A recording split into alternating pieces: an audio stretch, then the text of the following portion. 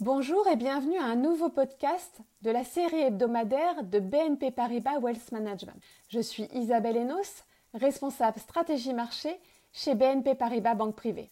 Aujourd'hui, nous allons parler des prix alimentaires mondiaux et expliquer pourquoi nous ne constatons pas encore de baisse des prix pour les consommateurs.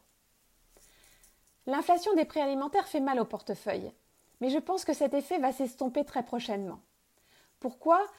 Eh bien, comme tout le monde, chaque fois que je vais faire des achats au supermarché, je constate la dure réalité de ce qui semble être des prix alimentaires toujours plus élevés.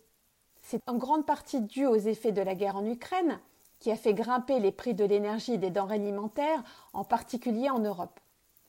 La hausse des prix de l'énergie a contribué à l'augmentation de l'inflation alimentaire à travers bien sûr les coûts de transport, mais également sur les coûts de réfrigération et d'emballage. Le résultat en zone euro est que l'inflation des prix des denrées alimentaires a grimpé de près de 18% au glissement annuel depuis fin février 2022. Toutefois, nous pouvons nous attendre à de bonnes nouvelles prochainement. Tout d'abord, les prix mondiaux des denrées alimentaires ont fortement baissé après avoir atteint un pic en mars 2022 au déclenchement de la guerre en Ukraine. Mais pour rappel, le prix des denrées alimentaires avait déjà fortement augmenté avant la guerre, en partie en raison de la perturbation de l'approvisionnement alimentaire mondial provoquée par les effets du confinement du Covid. Plus récemment, cette hausse a été accentuée par la sécheresse mondiale affectant les principales cultures alimentaires. Si l'on regarde l'indice mondial des prix alimentaires de la FAO, qui est publié par les Nations Unies, on constate une variation importante de l'inflation alimentaire de la zone euro au cours des 6 derniers mois. Après avoir fortement augmenté, les prix alimentaires mondiaux ont chuté d'environ 20% en glissement annuel depuis mars de cette année. Cela devrait donc se répercuter et on peut envisager une baisse de l'inflation dans la zone euro au cours des prochains mois. Si l'on ajoute à cela la forte baisse des prix de l'énergie, les prix des denrées alimentaires en Europe devraient eux aussi baisser d'ici à fin 2023. Cela devrait être une bonne nouvelle pour les ménages, avec une amélioration du pouvoir d'achat si celui-ci est combiné bien sûr à une hausse des salaires, et c'est ce à quoi nous assistons actuellement. Notons également que les gouvernements européens font des efforts pour tenter de calmer l'inflation des denrées alimentaires. En mars, par exemple, le gouvernement français a annoncé un accord avec les chaînes françaises de supermarchés afin qu'elles acceptent d'offrir aux acheteurs les prix les plus bas possibles pendant 3 mois sur une sélection de produits alimentaires de base. Ces derniers ont adapté individuellement cette décision. Il est intéressant de noter que si nous regardons le cours des actions des distributeurs alimentaires cotés, tels que Tesco au Royaume-Uni ou encore Carrefour en France, nous ne voyons que peu de marqueurs suggérant une rentabilité excédentaire après cette inflation record des produits alimentaires. Depuis que l'inflation alimentaire européenne a commencé à augmenter fortement à la mi-2021, le secteur européen de la distribution alimentaire a en fait sous-performé le marché boursier européen au sens large, de près de 12% aujourd'hui. Ils n'ont donc pas gagné d'argent, semble-t-il. Mais alors qui en a gagné ?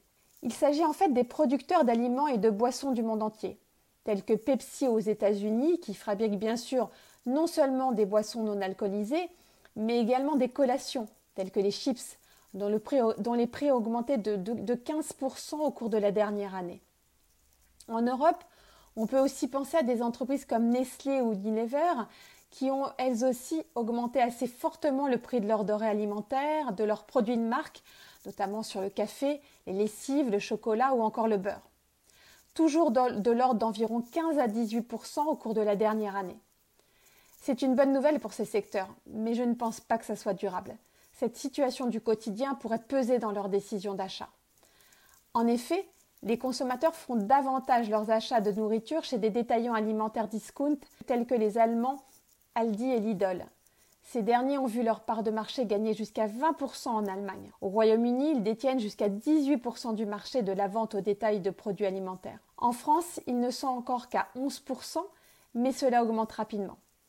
Aldi et Lidl ont donc une marge de progression énorme et peuvent gagner davantage de parts de marché afin de rattraper les niveaux déjà observés aujourd'hui en Allemagne et au Royaume-Uni. Nous observons une autre tendance chez les consommateurs. Ils achètent moins de produits plus chers, comme par exemple la viande. Nous constatons que la consommation de viande diminue assez fortement dans les paniers d'achat à travers l'Europe en raison de cette forte inflation alimentaire et du fait que les consommateurs tentent de limiter l'impact sur leur budget alimentaire. En conclusion, ne soyez donc pas surpris de voir les prix alimentaires se calmer fortement au second semestre de cette année. C'est bien sûr une bonne nouvelle pour les ménages qui peuvent dépenser davantage dans d'autres segments, comme les voyages et les loisirs, d'autant plus que les vacances d'été approchent. Si la sous-performance du secteur de la distribution alimentaire devrait donc se poursuivre en Europe, les compagnies aériennes européennes comme EasyJet et IAG, qui détiennent British Airways, Iberia et Vueling, pourraient donc bénéficier en compensation d'une dynamique de consommation plus forte sur le reste de l'année, boostant ainsi leur rentabilité et peut-être leurs prévisions annuelles. Merci beaucoup d'avoir écouté ce podcast de BNP Paribas Wealth Management. Retrouvez-nous et abonnez-vous à notre chaîne de podcast sur Podcast Addict, Spotify, Apple Podcasts ou tout autre fournisseur de podcasts. À bientôt!